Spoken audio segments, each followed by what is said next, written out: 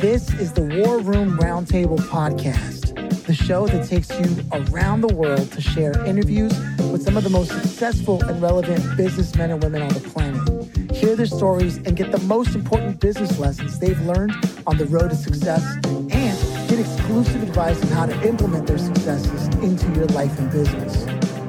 The War Room Roundtable is brought to you by your hosts, Jason Miller, CEO of Strategic Advisor Board, and Philip Lanos, CEO of Own the Rhythm, and former podcast host for Entrepreneur and Inc. magazine.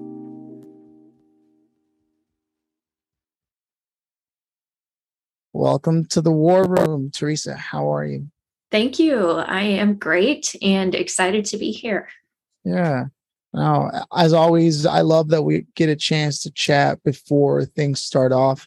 Gives a great sense of where things are going. And I can tell you're just a stand-up person. Like, hey, what's up?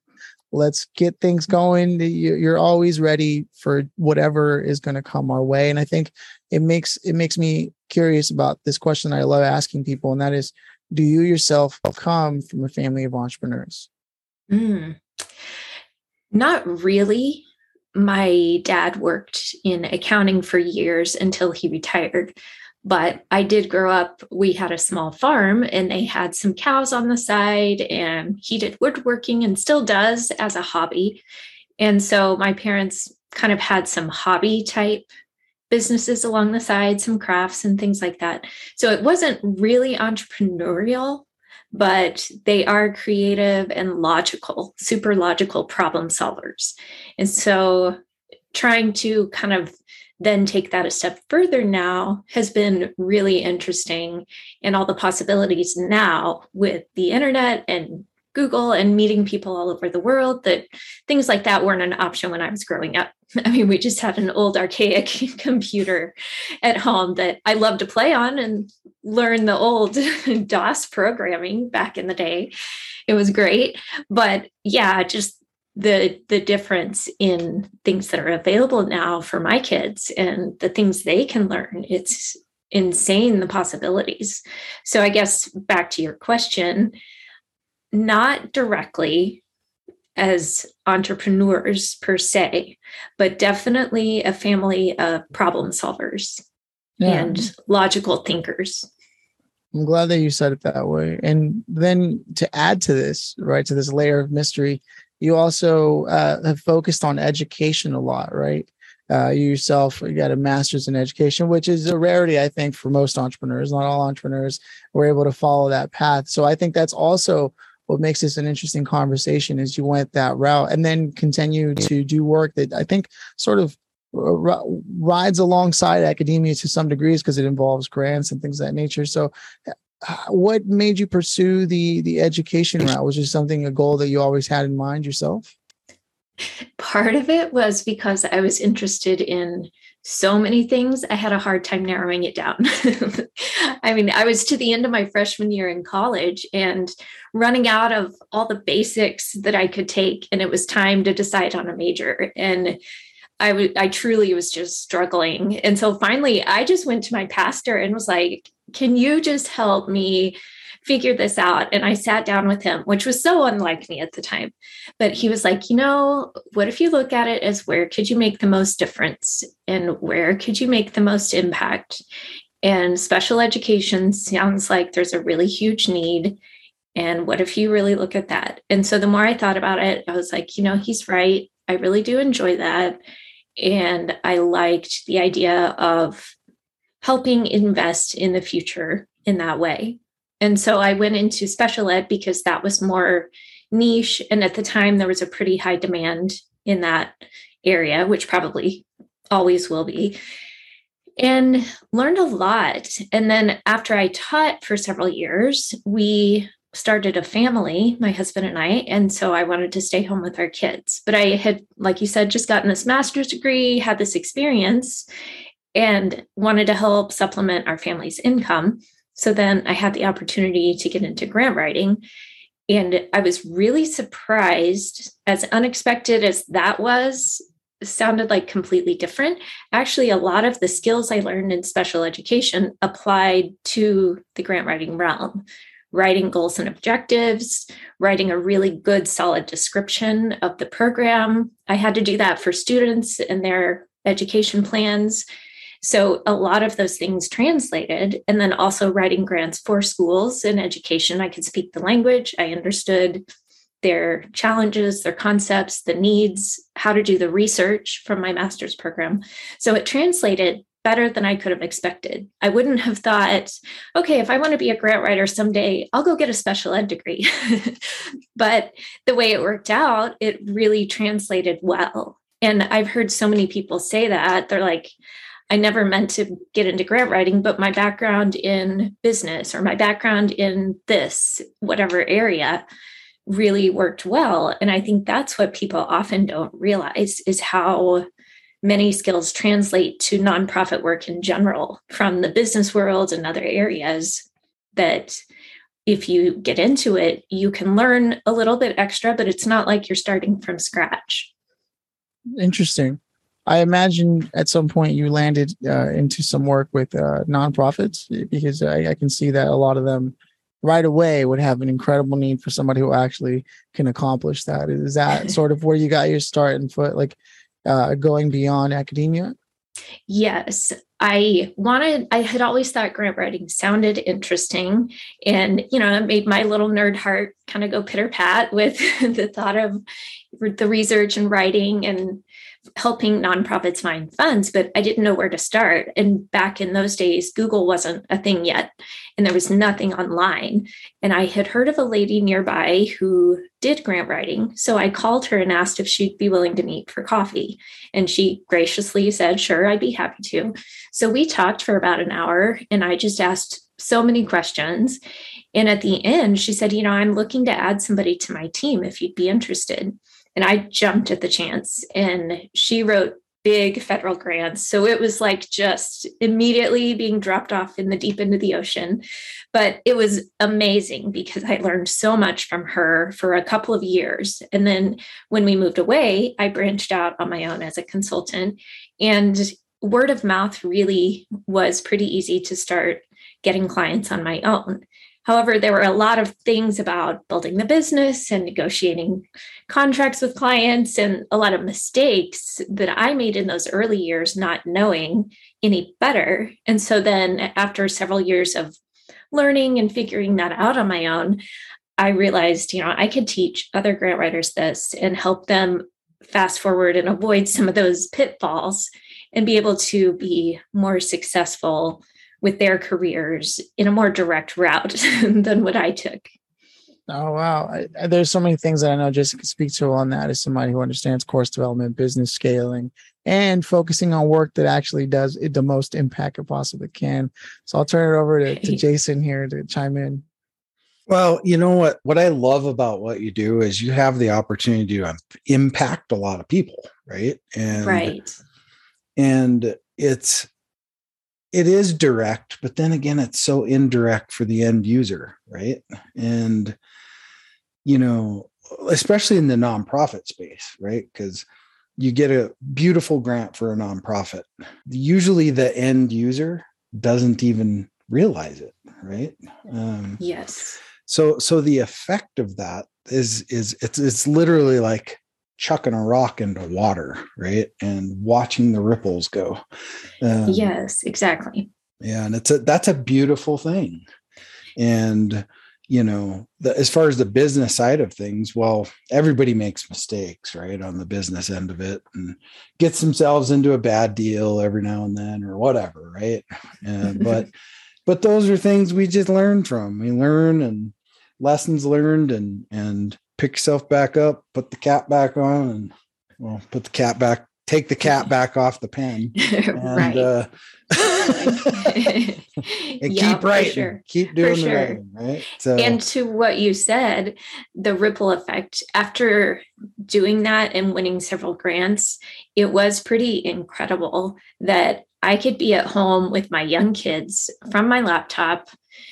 I did all of it from home. I might go visit a client on site now and then, but I could do my work behind the scenes. I could submit some powerful, compelling applications and make a huge impact on an entire community or a whole school district just, and I felt like just little old me with my kids climbing all over and, just squeezing it in between nap time and stuff. I mean, it wasn't always easy, but it was so rewarding being a part of that and knowing that I can make a pretty big difference for these families, these kids, these communities, even though, I still can fulfill what I felt drawn to at the time was being home when my kids were young and really helping my husband's job's kind of crazy and the schedule was really insane. So I could be the consistent presence at home and keep things running and still make such an impact. And that was a really cool thing. And then that's why I shifted into teaching it, because I can't possibly write all the grants for all the incredible causes out there, but I can teach others to do it more effectively. And I can work with nonprofits on a better strategy to help them build their capacity so they can write more grants. And then together, it's an even bigger ripple effect, like you were saying. Oh, wow. Yeah. Creating content, because it sounds like that's where you're heading now. It's like developing the content or hosting webinars. Either way, the planning and the strategy for that is a whole other piece that you have to get into. Were you prepared for that as well, based on your background with academia and all that, and planning curriculums and things of that nature? That helped a lot, because I think a lot of that is more natural for me, just to think through like what would make this more interesting. Because let's face it, a lot of college material can be kind of dry and a lot of curriculum and textbooks.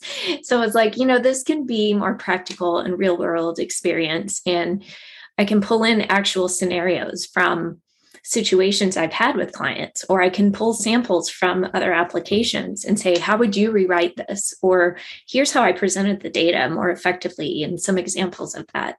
So it has been very useful to understand how to also mix up types of materials, some of it hands-on, some of it interactive, some of it like, okay, go think about this and work on it yourself and come back and we'll talk about it. So that's been really useful to have that already kind of ingrained in how I approach it, compared to someone that maybe didn't understand the process of teaching and education. At the time, I had no idea I'd be using it for something like this, but it's been a really fun way to kind of spin that around and use it in a different way to be effective as well. Yeah, I mean, I can see it sounds meta, but you could easily not only make courses for writing grants, but then courses about how to make courses. It's because of just by the nature of what it is that you do. And you have to teach it in such a way that it's readily accessible for anyone.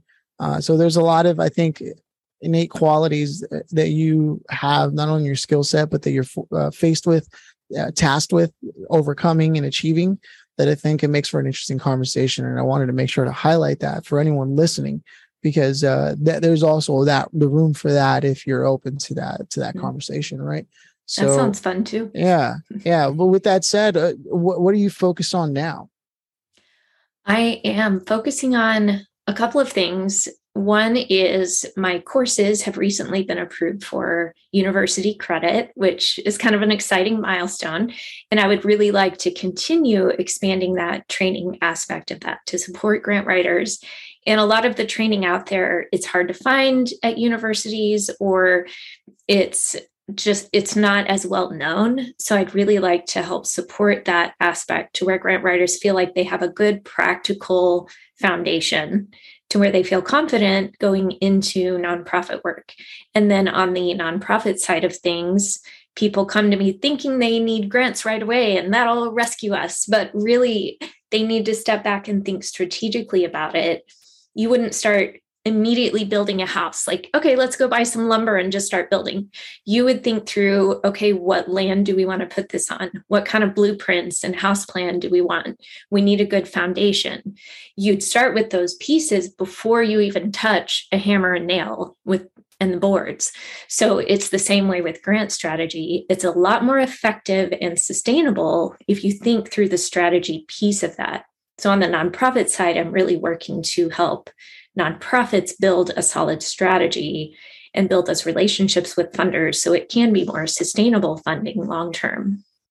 Yeah, I think it's an interesting conversation to be had, because I can think of a number of times I've worked with nonprofits and they are always chasing the sponsor. And there's a way to probably turn that around. So it's them interested in working with you, which is supposed to be the whole point of it all, right? Instead of you chasing them. But that's a whole other conversation, I think, for all of us to dive in on, because I'm sure we've all had that experience. So that's really cool. Congratulations on getting the accreditation, getting that certified. That's going to for sure help, because professors, you name it, they all need to know about grant writing. I've had a number of experiences even with the arts and in the city, and how you can get that written for you. So grants is a really, really niche and specific, but yet powerful direction to head in. So speaking back to what we were all talking about earlier, that impact is like heavy.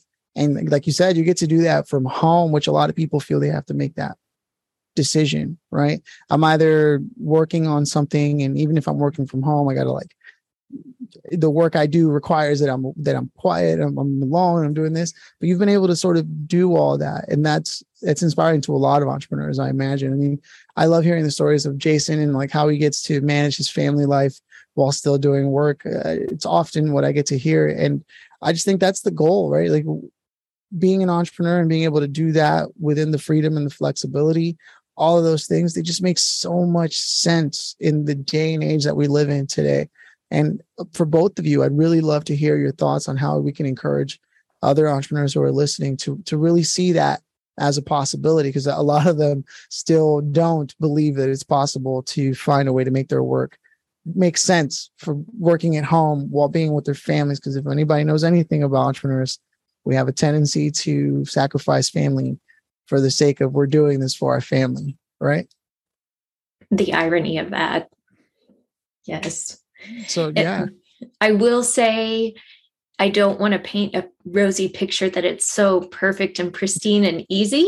It's certainly messy and sometimes chaotic, and it's changed in different seasons. Like when my kids started school, it looked different than when they were toddlers. And now that they're both teenagers and we have one in college, it looks different than when they were younger.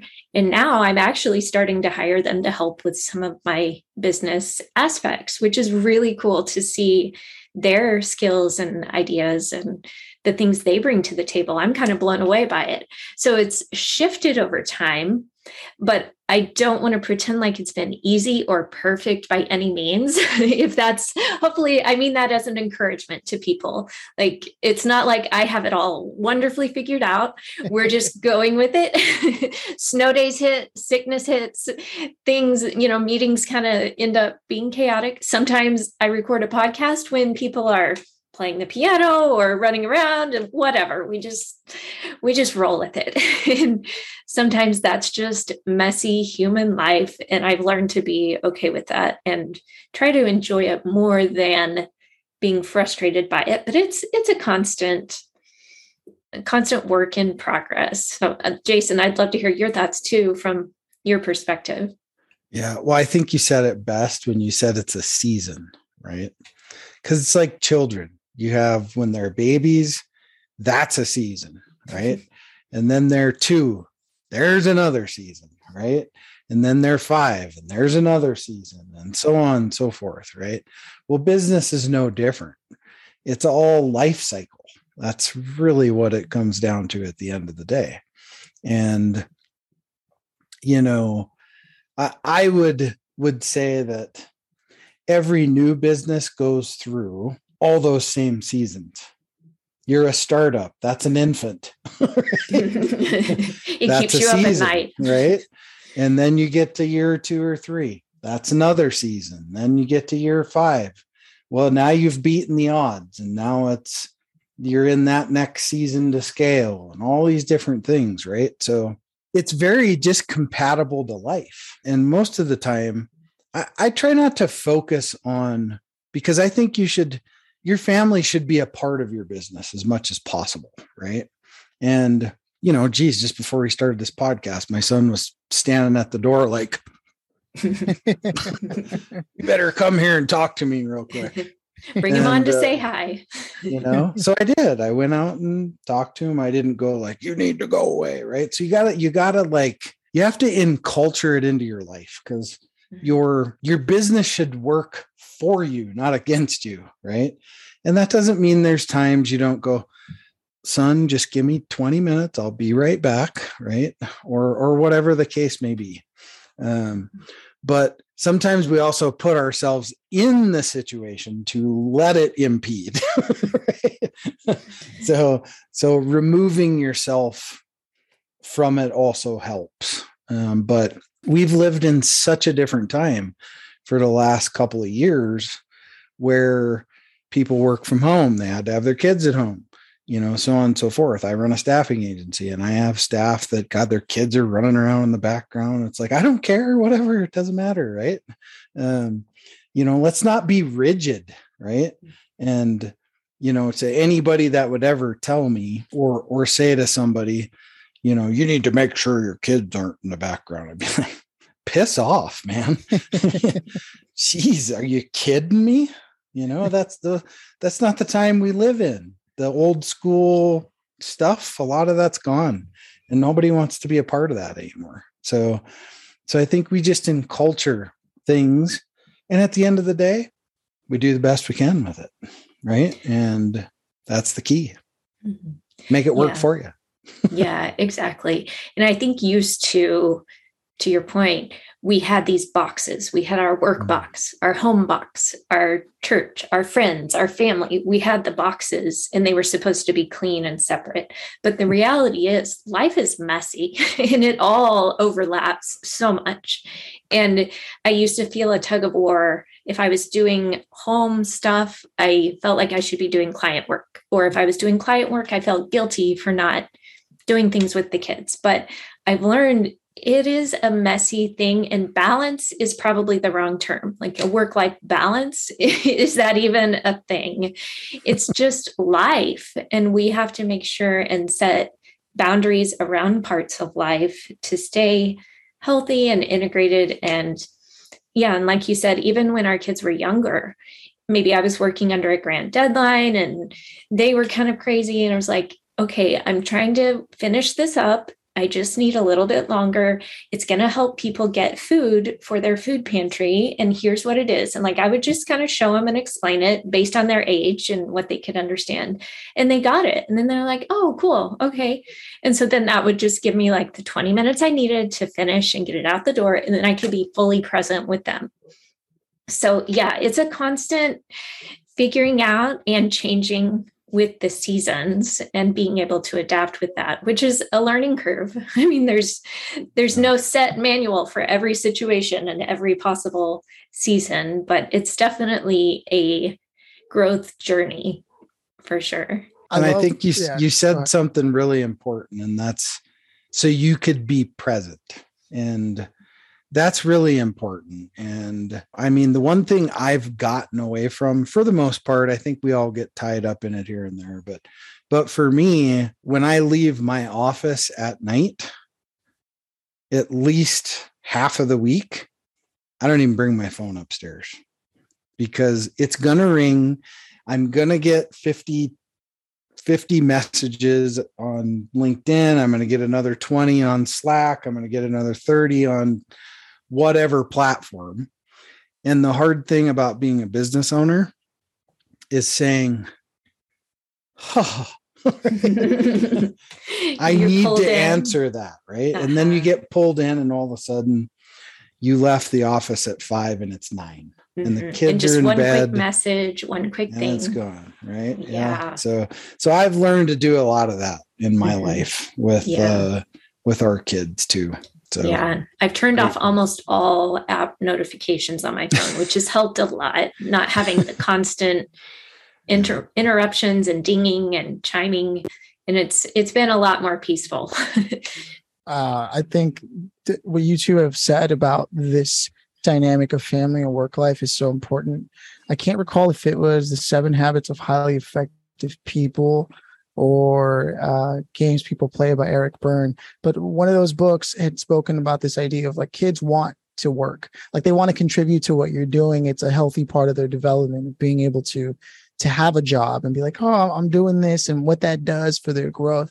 And knowing that entrepreneurs, are at the helm of that just intuitively. It's not scientifically in a lab somewhere developing some kind of psychological thesis on what that means. And you're like, hey, check this out. I didn't grow up in a family of entrepreneurs like a lot like yourself. So being able to hear that and see that and knowing what that's going to do for them, it's incredible. And encouraging entrepreneurs to continue to find ways to implement that.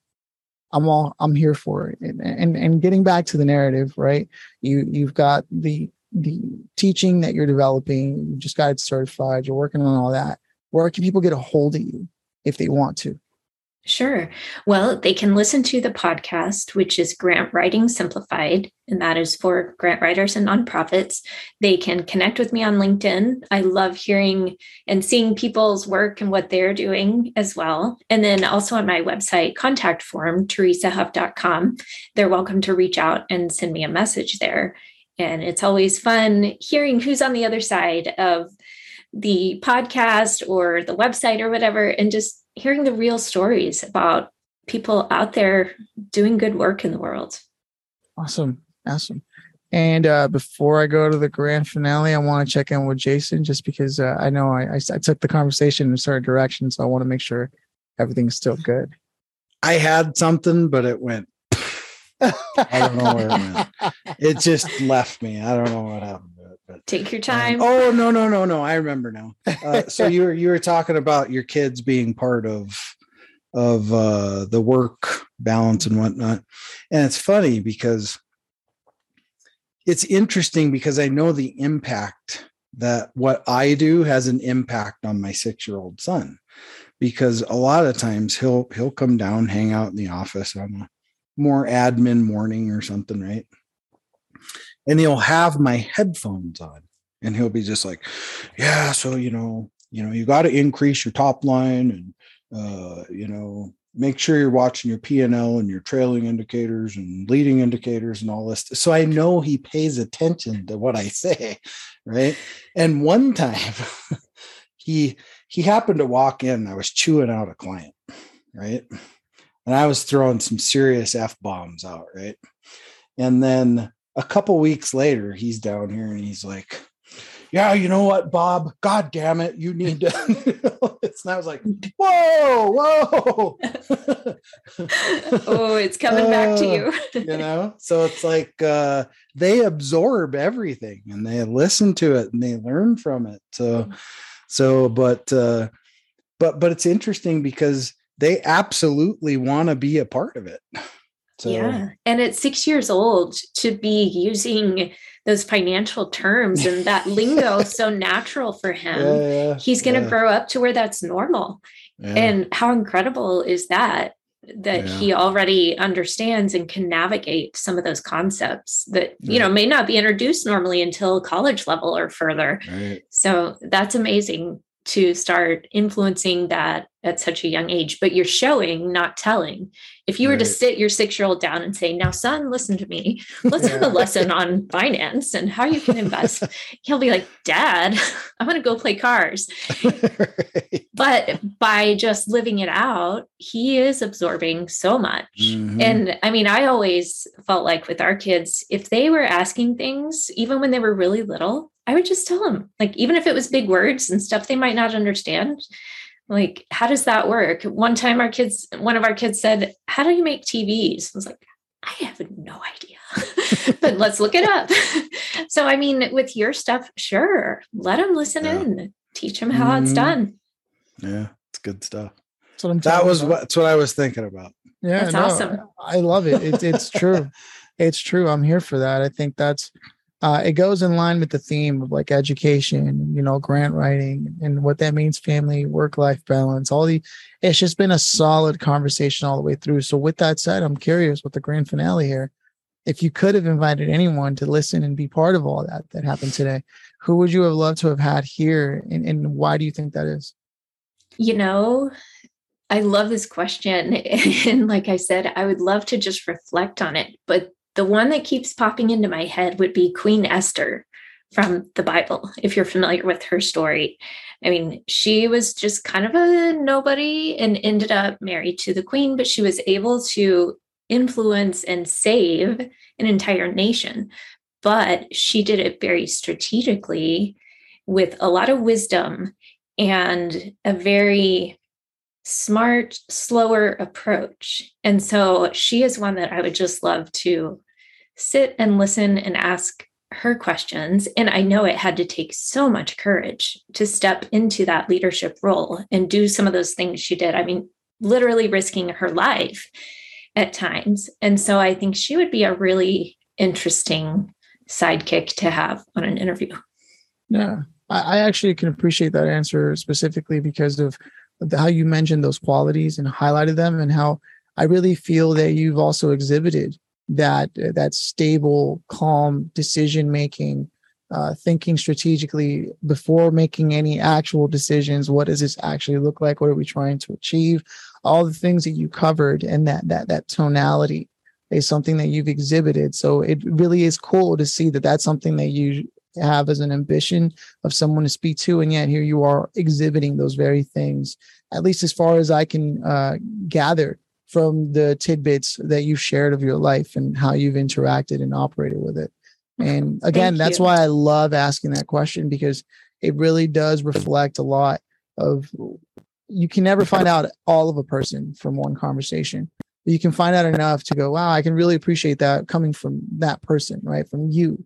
So with that said, again, I want to reiterate where people can connect with you, because we say it before, but we want to say it again, just in case they were wondering. So the podcast, and where else? Website? teresahuff.com, and there's a contact tab, or you can leave a voicemail there on the website and it'll come straight to me. And I'd love to continue the conversation. Right on. Well, those are my thoughts. Thanks for stopping by. I'll turn it over to Jason now. Yeah, thanks for being here. Great conversation. And I always like to say, time is always of the essence, right? So you can replace a lot of things in life, cars and money and all that stuff, right? But time, you can't. So thanks for stopping by here and just spending a little bit of time with us and adding some value to our audience. We greatly appreciate it. Oh, thank you. It's been an honor to talk with you both, and I look forward to talking again soon. Yeah. Cheers. Cheers.